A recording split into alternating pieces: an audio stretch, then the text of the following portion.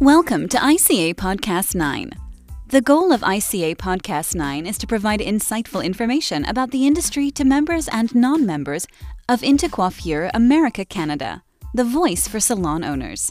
Each week we'll bring business, educational, and inspirational topics to aid anyone with ties to the beauty industry. We will have a revolving series of hosts, pulling from industry leaders as hosts and guests to keep things lively and interesting, and make you wonder what's coming next. Now, here's this week's edition of ICA Podcast 9.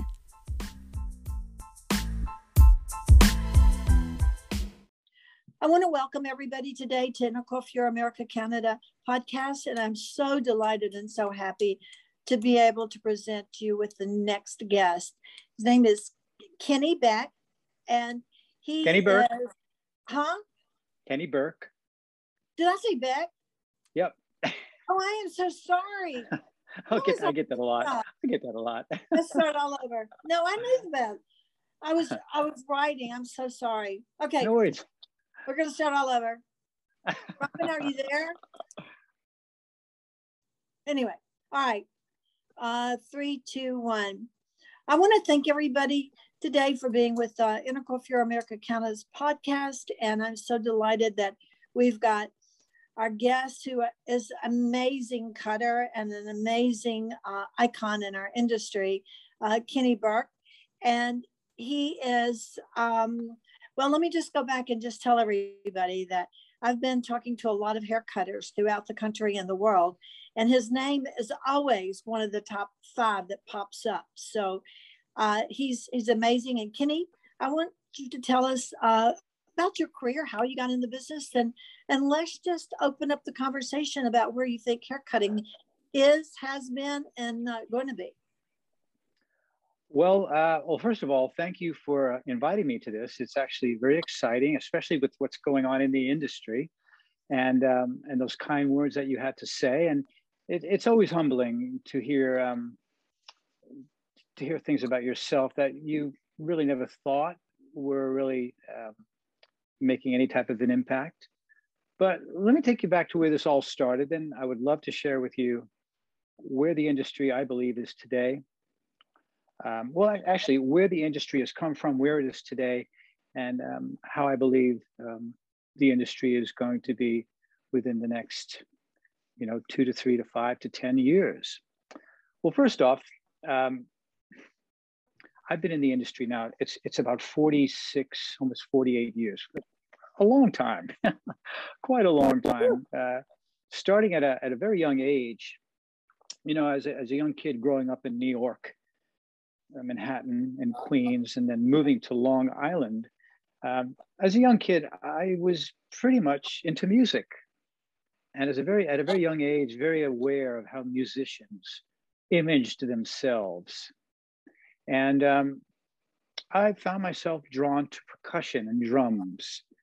So, being the garage band drummer and making lots of friends, and out of desperation, just making sure my hair and all my band members' hair looked good with a bunch of old razor blades, essentially making everybody look like Rod Stewart. Yeah. And it worked, so they liked it. The band thing continued on for a while, but then one thing happened. I'll never forget this, and this is what started it. Even though I was a young drummer and trying to do the best I can in high school, literally high school, and making my band and myself look good with hair. One day, I stopped by my mother's hairdressing salon on the way to my band rehearsal to stop by to get some money from Mom, for food and, things that you would need at a band rehearsal. And I used to stop by and I watched my mom getting her hair done. And mind you, this is 1966. Ooh. 1966, 2 years post-Beatle era to all of our people out there who know who they are. Anyway, long story short, the energy, the men, the women, the fashion, I wanted that. That was so cool. So that was embedded in my mind. So let's just fast forward from that point on. Long story short, my grandma offered to pay for me to go to hairdressing school to try to help me find my way, which I did, and I graduated.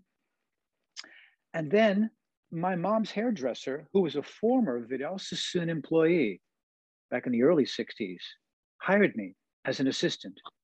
And since he was very good friends with my mom, trained me to a point where that initial desire became a passion. And then at one point in time, I said to his name was Peter, I want to work for the people who trained you. And mind you, I was working in Long Island, so Vidal Sassoons at the time was in New York. So long story short, I got hooked up with Vidal Sassoons.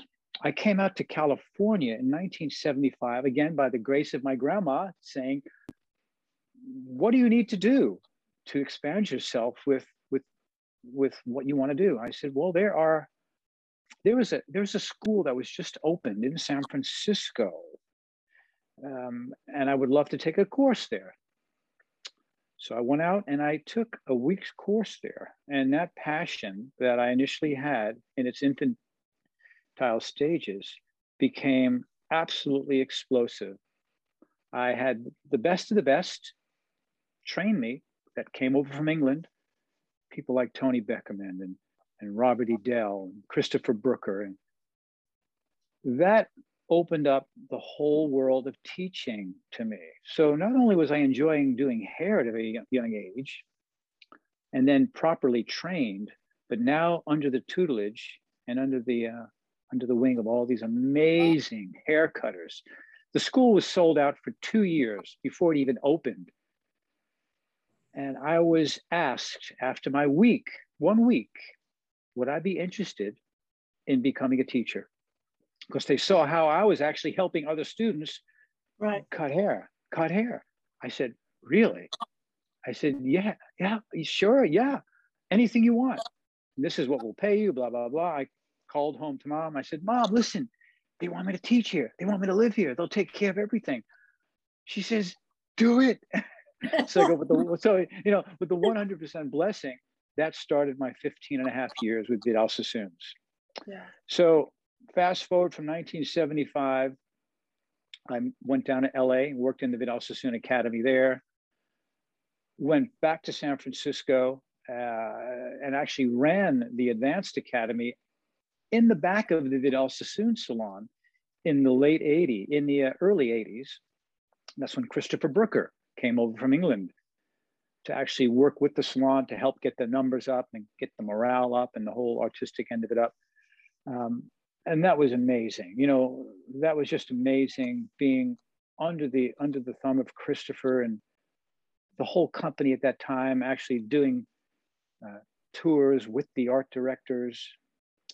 So that was the 15 and a half years that not only got my my initial want of doing really great hair to a point of passionate hair, but then it became an obsession. Yeah. A compulsive obsession. I ate, I lived, I breathed nothing but haircutting. And being around these people at such a young age, from my mother's hairdresser to these amazing British hairdressers, there was no word in their language anywhere near the word of mediocrity. You will be doing the best that you can possibly do and better. There'll be no second choice. Either you do the best or you don't belong with the company. And that really put a fire under my butt as far as, wow, I guess this is where I'm meant to be. And it lasted. It lasted until I was kind of headhunted down by the Redken Company. Now, there's a name in the industry, Terry Donnelly. Yep. Terry Donnelly was one of the students at the school when I was teaching. She was actually taking a full hairdressing course there. We became great friends. And the guy that I came out with from New York, they were boyfriend and girlfriend for a while. So we all became close friends, really close friends. And then, Terry graduated. I continued on. And So we were talking on and off, and throughout the years, kind of lost touch. And then one day I get a phone call from Terry. I said, Terry, how are you? What are you doing? She says, well, listen, I got a proposition for you. I'm with Redken now. Redken has just been bought out by L'Oreal, and we are putting together a cutting team.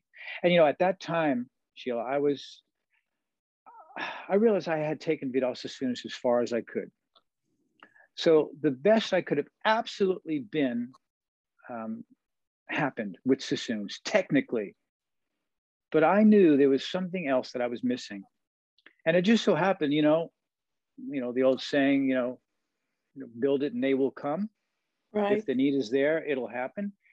Well, it was the perfect timing. So Terry, one way, to make a long story short, I joined Redken as their initial hair cutting team.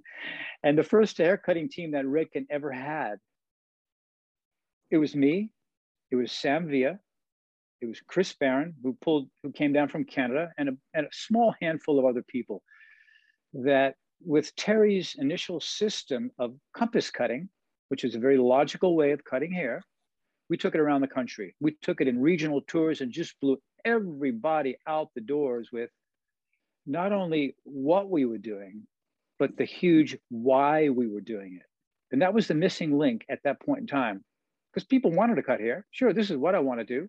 This is how I'm going to do it. But they couldn't answer the why. Because if you can't answer the why in anything you do, you might want to step back and find out why you're doing it that way. And 9 times out of 10, you might change courses.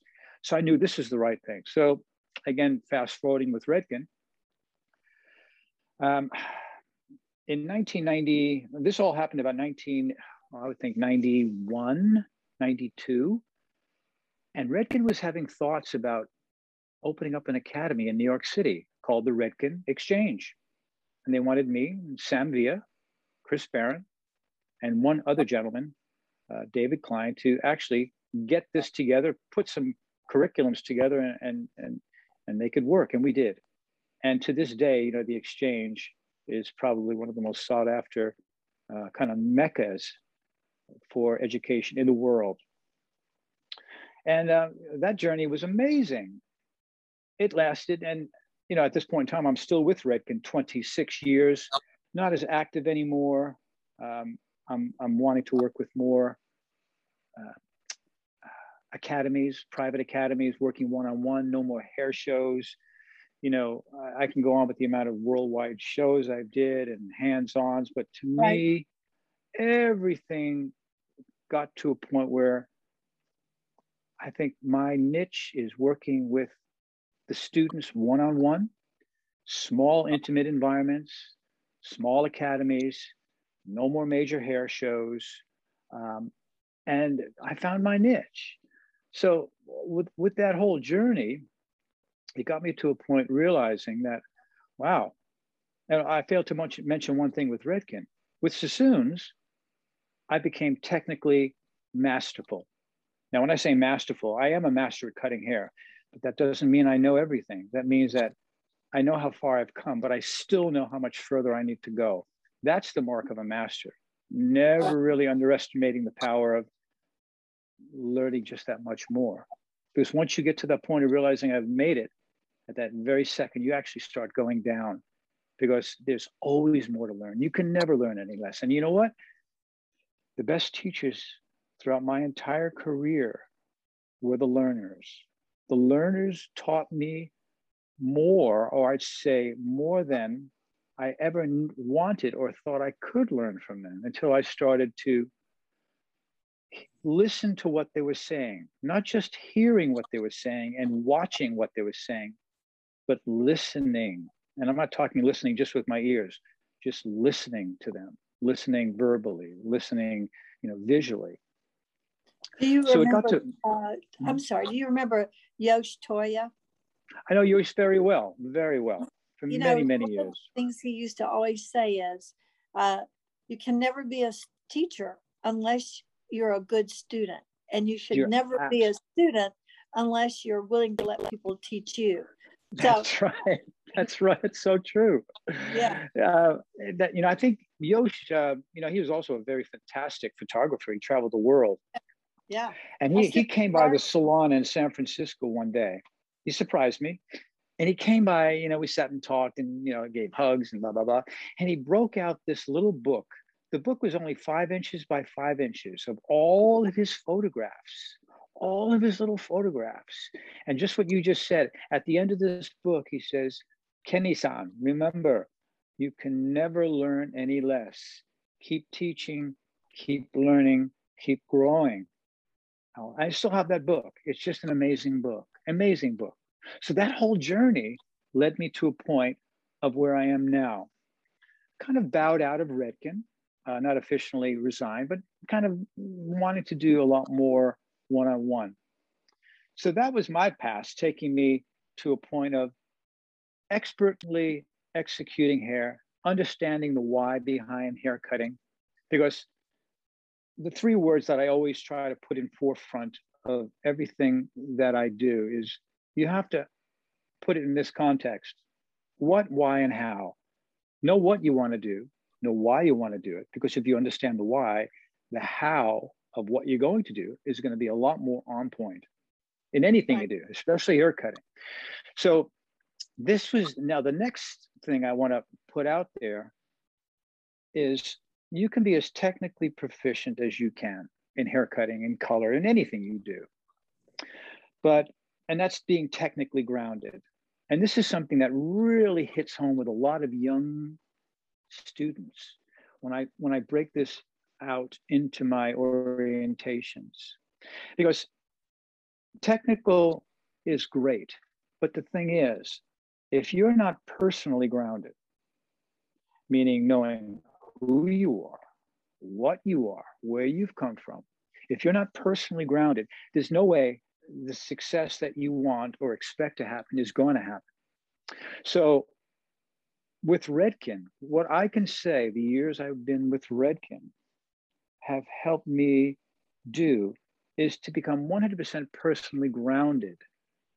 Because the information you put across, if you put it across in a way that comes from the heart first, then through the mind, and then out through your mouth, it's going to be accepted because it's going to be you. It's going to be real. It's not going to be scripted, and people will associate with it. So and I'll use the word facilitation of cutting hair as opposed to the teaching of cutting hair. And there's a huge difference in that. The facilitation comes from a point of personal grounding. The difference between teaching and facilitating: when you teach, you have knowledge and you share the knowledge and you give answers. When you facilitate information, if you're personally grounded, you have the art of questioning so crystal clear that you don't have to give answers. You bring out the answers in people that don't even know they have the answers, which does one thing: it empowers them. The answers that they always knew, but they maybe didn't even know they knew, they always had it. And if the environment that you're in, again, if you're personally grounded, you're not dealing with egos, if you're in an environment and you make that environment safe, things in the past they may have not wanted to say because of, oh, I might make a mistake, I'm not going to say that. And then what happens? Someone says that, and it was the correct answer. It brings me back to high school. I never wanted to answer questions because I don't want to be perceived as a stupid person. Right. But the answer that I wanted to say, the person who was getting all the A's answered it as I would have.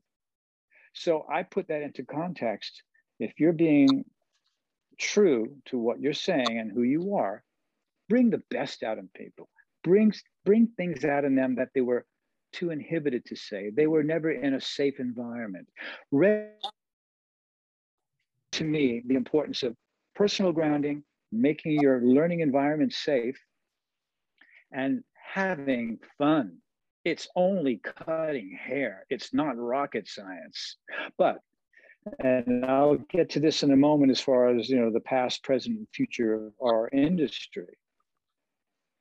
Unless the principles of whatever we do, then the results won't be on point, and they'll always be kind of hit and miss. They'll always be either justified or denied, or some type of laying blame on the results that didn't happen.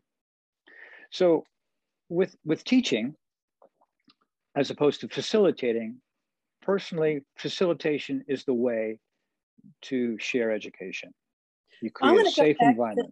I want to go back to something that you said, because I love the fact that you, so many people, I hear younger students now say, well, I just don't have the passion. It's always been funny because you're not really born with a passion. It's sort of created, but I love your journey of awareness, dedication, passion, and then obsessed, which I think is probably about the way it happens. And I do think that we lack the awareness to our new people coming in of what a good haircut is, or what is good versus okay, or what's great than just being good. You know, there are levels of just, and like I remember I was one of the ones in Redken that took a class from y'all, the group, and I remember it was like, once you finish the haircut, look at it, look at the bone structure. What one thing can you do just to make it from great to fabulous? And that's always stuck in my mind when I finish a haircut, is I look at them and I'm going, is there something that I can do to set that apart for that particular face that's going to make that specific to their needs or their look or their hair? So I want you to expand on that, because I think that this is a really important conversation for our students and for even people that's been still in the industry for a long time, to realize that it's the awareness before the passion, right? Correct. Absolutely correct. And to tag on to that, the way you make a haircut great, moving it from a good haircut, starts before the haircut even starts. Because you always have to start with the end in mind. Because if you can't see the end result before you start, even though you may be wanting to be creative and be spontaneous, spontaneity is one thing. But the thing is, when you're dealing with the human bone structure, as my peers, Vidal has always said, if you're seeing the end result before you start, and within our profession, well, I would say any profession, but within our profession specifically, if you can nail that consultation before we even start our haircut, the consultation, meaning their personal lifestyle, their professional lifestyle, not just their bone structure, because their bone structure may be absolutely one thing, but their professional lifestyle and maybe their personal lifestyle could be another. You can't base a haircut to make it from good to great just on bone structure. I think the true mark of a great haircut, an outstanding haircut that turns heads, the haircut becomes the person. So unless you know the person, and I mentioned it a minute ago, unless you're personally grounded in knowing who you are and what you are, and you're so in tune of the person you're working with, there's no way technically you're going to make a good haircut, let alone a great haircut. And of course, if that's all in place and all that's said and done, the ending of a great haircut is enhanced even further by understanding what products to use, how to finish the hair, and in most cases, less is more, because a true beautiful haircut can stand on its own as a haircut without tons and tons of products and finishing. So I think to your question, understand the person, know the person. I mean, and again, the consultation, if you think of consultation, there's certain levels of listening within a consultation that'll get you closer and closer to achieving the greatness of a haircut as opposed to a good haircut. The lowest level of listening that you don't want is you're coming into that consultation or doing that client, whether it be the first time or whether it being a number of times, with a sense of distraction, You're having life on your mind. So how can you possibly really tune into this client if you have life on your mind? The next level up from that, which is not as bad, but still not good, is you are judgmental. If you're judgmental to the person and you have life on your mind, I don't care how technically good you are, that haircut, I doubt will be good, let alone be spectacular. So you move up to the next level, which is not as bad as the first two, which is distraction. And there's a lot going on in a salon, a lot going on in your mind. Me being a Gemini, there's a lot going on in my mind. There's committees in my mind. So I had to focus it even more. So anyway, so from the worst level of listening to help you get to that perfect haircut, well, immaculate haircut, life's on your mind, you're judgmental, you're distracted. You're all below the line. You're below the line of getting anywhere near an amazing haircut. Now, once you can get to that level of awareness where you cross that line, now this was an epiphany for me when I finally hit that, because what you don't know until you don't know it. And then, now I got it. So right. once I crossed that line from those bottom three, and I became interested. Wow, what a word. Interested in that client. Care about her. You can do a lot of damage. You can do a lot of beauty with a pair of scissors and a comb. Be interested in her. Care about her. Now you're on your way because you've gotten all the minutia out of the way and you are there for her. Like Vidal always said, and I still use a lot of his quotes, because if they don't look good, you won't look good. So you have to do the best you can. Right. Once you get to that point of being genuinely interested in the client, you're well on your way getting to that point where, wow, this haircut's going to be something special. And then the very top level, once you can get to that point of being so, I would say, intuitive. So you have your bottom, life's on your mind. One up, you're judgmental. One up, you're distracted. Cross the line. Oh, I'm interested. But interest is okay. It's a lot better than the bottom three. But once you can become genuinely intuitive, seeing in that client what she doesn't see in herself, body structure, body language, eye contact, all the things that make up who she is that she maybe doesn't even know herself, or maybe no hairdresser has ever taken the time to genuinely become intuitively concerned about their well-being, because it is about them. It's totally about them. It's not about how cool you look or how great you do hair. Are you there for them? Because once you hit that point, that client will buy into you and you have bought into her. And it really only takes about 15 seconds or less, especially with a new consultation, for that client to believe in you. Because once she trusts you and once you know her, from that point on, you've got her. That's how clienteles are built immaculately, or clienteles aren't built.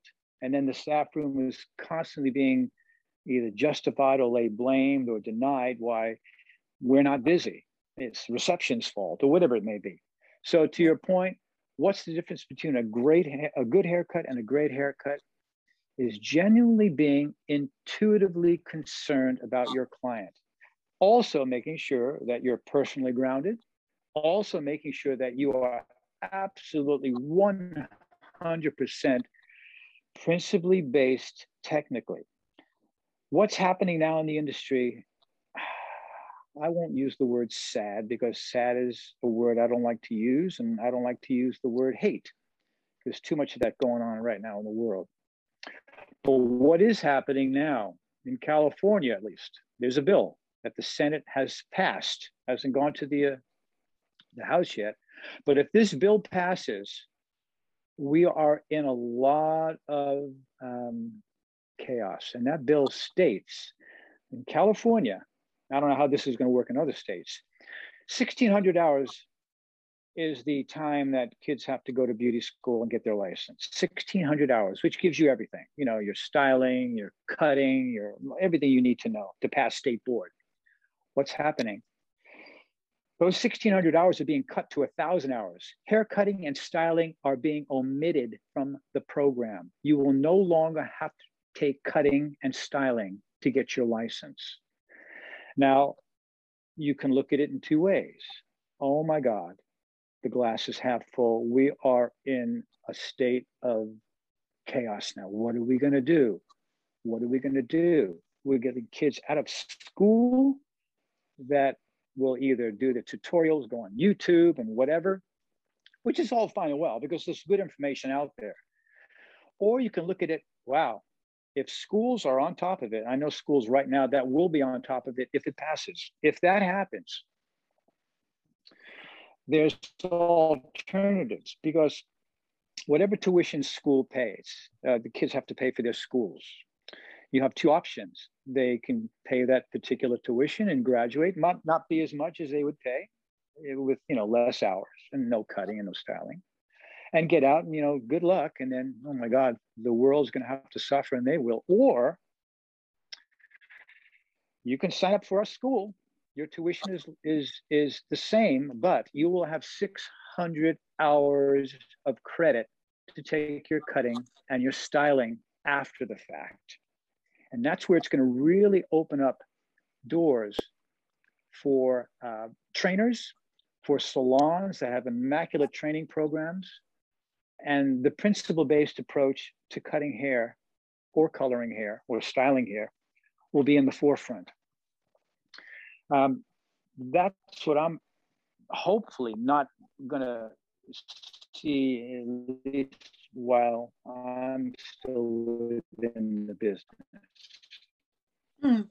If it does, well, a lot of information that's going to need to be given. Yeah. Our industry needs to be revamped from the very bottom up because such a wide degree of diversity in our industry and the way they learn. So, wouldn't it be great if they could get just enough of the basics that they would know how to seek out further, more in-depth mentorship with the right people. How beautiful would it be if they in school and then they just told them about everything that's available in our industry and then say, here's a list if you want to be a makeup artist. Go, these are the people we recommend, and these are the people we recommend for further haircutting, and then go in and get advanced, which brings me back to the word advance. There is no advance. It's more become better at the basics. Right, that's right. Right. So let's be realistic. I mean, we've been doing our industry. We've been in our industry, and it's been working the same way for 50 or more years, and it's time to shake it up and maybe do something a little bit different. Absolutely, I totally agree.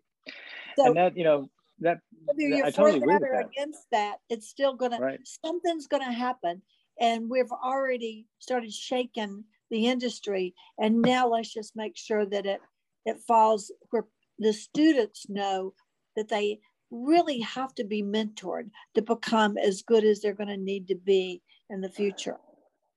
Yeah, it's true.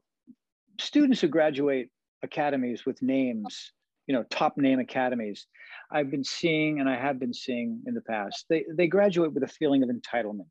They got a name above their name of where they've come from. And, at that point, they're entitled to walk into a clientele, walk into success.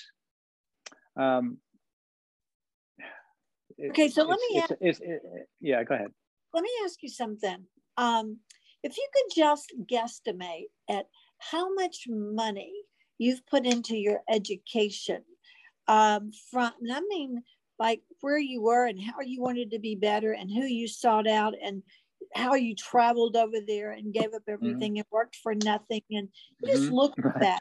I did the same thing. I mean, I was at least one weekend out of the month. I was somewhere in classes. So, people say, oh, well, beauty school is just this amount of money. Well, you know what? That is just the beginning of what you're going to spend on your education. And at the end of the day, I would say 20 years later, you've put more money into your education than a lot of people who've gone to Yale and Harvard. That's so true. I would say in my career, I would put in almost $750,000, $750,000 into my education at this point in time. At least at minimum $500,000. And you know, the years I was with Sassoons, and people always said to me, you know, well, you were at Sassoons for 15 and a half years. Why are you here? Or why are you taking a course at a well-known academy? And I used to do that. Because these people used to come to our schools, so they knew me. So I would still enroll in a weekend course or go to a seminar. And I was running Vidal Sassoon's school, or I was with them at the academy, or I'm on tour with Tim Hartley and Annie doing their global tours. But I would show up and they'd sit there with their mouths dropped. Why are you here? And it, like I said right from the beginning, because I needed to get as clear a perspective outside of the world of Vidal Sassoons. What's going on out there? What's needed out there? What can I take back? And, you know, I took back more information from these small little in-salon seminars that I would just show up to under an assumed name. They wouldn't know who I was, or an academy. Could be a Tony and Guy Academy, could be Paul Mitchell. It didn't really matter. I knew them, they knew me, but I had to show up because I wanted to know. I wanted to get out of that vacuum. That was the obsessive part that transformed me from the passion. I needed to know. I just needed to know what was out there. I didn't want to be stuck. I didn't want to be stuck. Because once you're stuck, once you're at a place because of the fear of what's next, unless somehow, some way you take that can opener and get yourself out of there, you know, the old adage, if you keep doing that same thing as you've always been doing and getting those same results, you'll never grow. And then you get into a point of being very complacent. You become almost blind and deaf because there is nothing else out there. Yeah. But the thing is, once you step out and you can smell that air, it's like opening up your door into a fresh spring morning. Oh my gosh, it's amazing. You come back so inspired. So not only monetarily was it important for me to get out there and make the investment, because it is an investment in your career. It's an investment in you. You'll never get any better. You'll never grow. You know, people I've worked with for so many years, going into their salons and training them, 15, 20 years in the business. And they sit me down in their office afterwards, the owners, saying, Kenny, I've been in this business so many years, and I can't seem to get past this business rut, or this artistic rut. And I have to lay it right out to him because I've always been honest. I said, you've been in the business for 20 years, but you've been doing 360-degree exact cycles every single year. So it's not the years that you were accumulating that were helping you with your growth. It was what you weren't doing with those years that were inhibiting you each year, until you finally get to a point of realizing, I got to change. I have to change. And once you have them step outside their comfort zone, it could be anything, whatever it is, they realize, oh my God, what wasted time. And I said, no, it wasn't wasted time, because you just had that epiphany. That time brought you to right now. So don't think it was wasted, because now you know. Now you need to make the quantum leap and make up for lost time, not wasted time. I mean, time's not going to wait for us. You don't waste time. You get to that point of getting to a point in your time of your business or your career that you finally see it. And then you got to jump on it, and then you got to do it. And there's no more time to continue doing the same thing. That's where you get that next growth. What would be your best 5-minute advice to the new people coming into the industry, or the people that feel like they've lost their passion for some reason? Because I feel like they're at the same mental attitude coming in, and then burnout maybe. What would you tell them to do and to move forward, to get back involved or to get involved? First and foremost, find a mentor. Find a mentor. Somebody that you can look to for answers, that you can look up to, that you want to be like that person. I always wanted to be like Vidal Sassoons. I always wanted to be like Tim Hartley. I always wanted to be like a Paul Mitchell. Find someone that you can look up to, someone that you really believe in who they are, what they're doing. And make sure that you, no matter what it takes, you get to that person, whatever it takes, whatever amount of money it takes, whatever distance it takes. However you can communicate with this person or persons, you have to do that. Once you get there, you basically come there with open arms. You know, teach me. You know, I'm here to grow and learn. So the first and foremost, find a mentor. Make that your sole commitment, because once you can make that commitment and then you dedicate yourself 100% to getting from point A to B, you'll be surprised how fast you get there. Because you're never going to get there by yourself. No one gets to success by themselves. They get to any level of success by surrounding themselves with successful people. The successful people have gotten there because they surrounded themselves with successful people. I'm not talking about successful monetarily wise. I'm talking about successful people who have achieved what they wanted to achieve through hard work, through faith, patience, and perseverance. And if you can find that in a mentor, then you know you're on the right track. But it's got to be that way. It's got to be that way. You have to find that person that can not only get you to where you want to be technically, but that person has to have that balance of business and the art under control. Because once you learn the art of business and master the craft in our profession, cutting hair, that mastery of business and art will keep you where you want to be and beyond for the rest of your career. Because if you're not business oriented, you're going to fail. If you're not artistically competent, you're going to become bored and you're going to fail anyway. Spoke to hairdressers that are amazing, amazing hairdressers. Oh my gosh, the cutting and the style, amazing. Where are they? They're up in the Haight-Ashbury of San Francisco, charging $30 a haircut.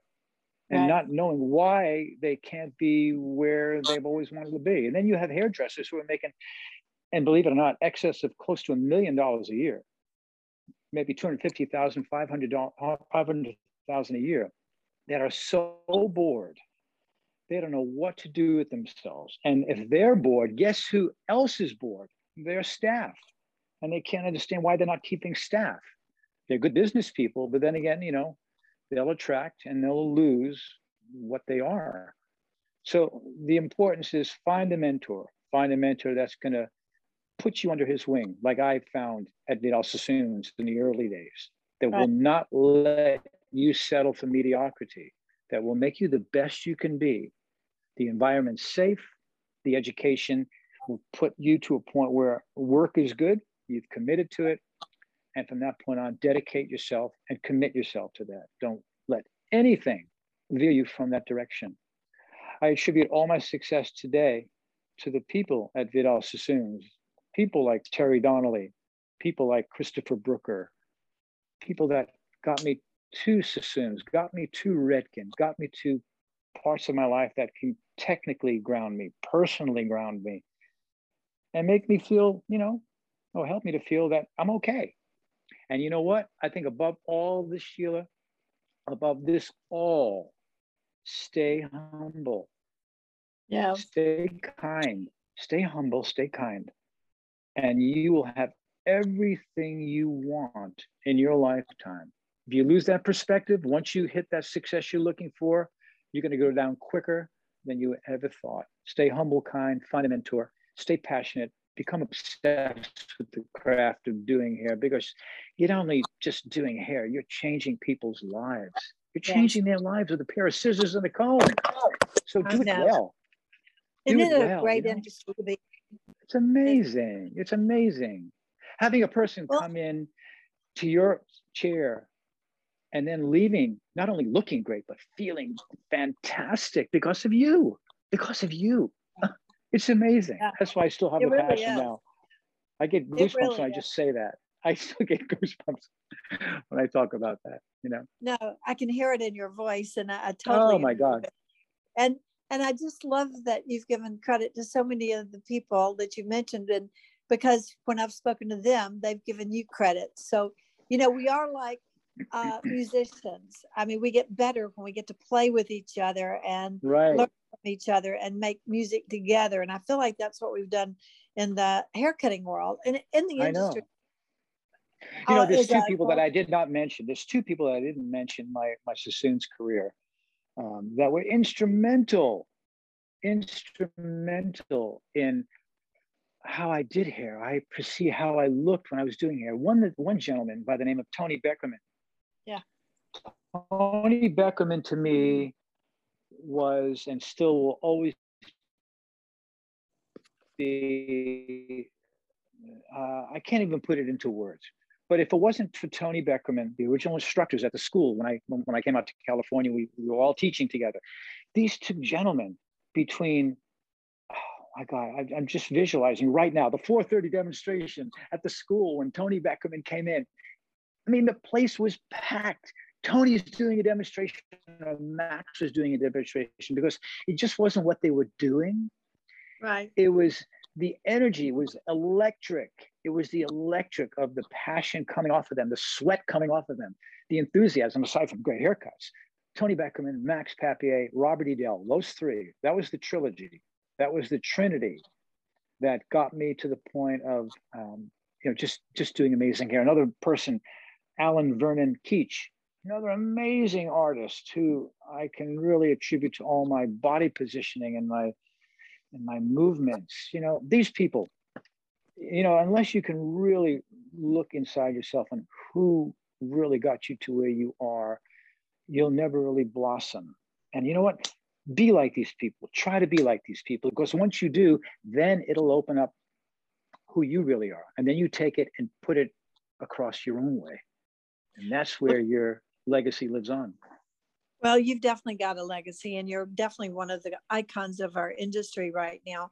And Kenny, I am so thankful that you took the time to speak with me, and tell you what I'm going to do. I'm going to put all your information, your contact information, if you give me approval, up on our website with intercoiffure.com, so that our students and anybody that wants to get in touch with you and be mentored by you or just be with you can contact you and continue their growth and also rekindle their passion, because obviously absolutely you're the guy. So I thank absolutely you so much. I cannot tell you how much I appreciate you, and thank you for taking the time to be on Intercoiffure America Canada's podcast today. For you, Sheila, thank you so much for inviting me. And final words: stay humble, stay kind, and be the best you can be. Yes, absolutely. And then I will see you in New York in October. You will. Give me the information. I'll be there for you. Definitely will. Thank you so much. Bye-bye. Okay. All right. Bye-bye.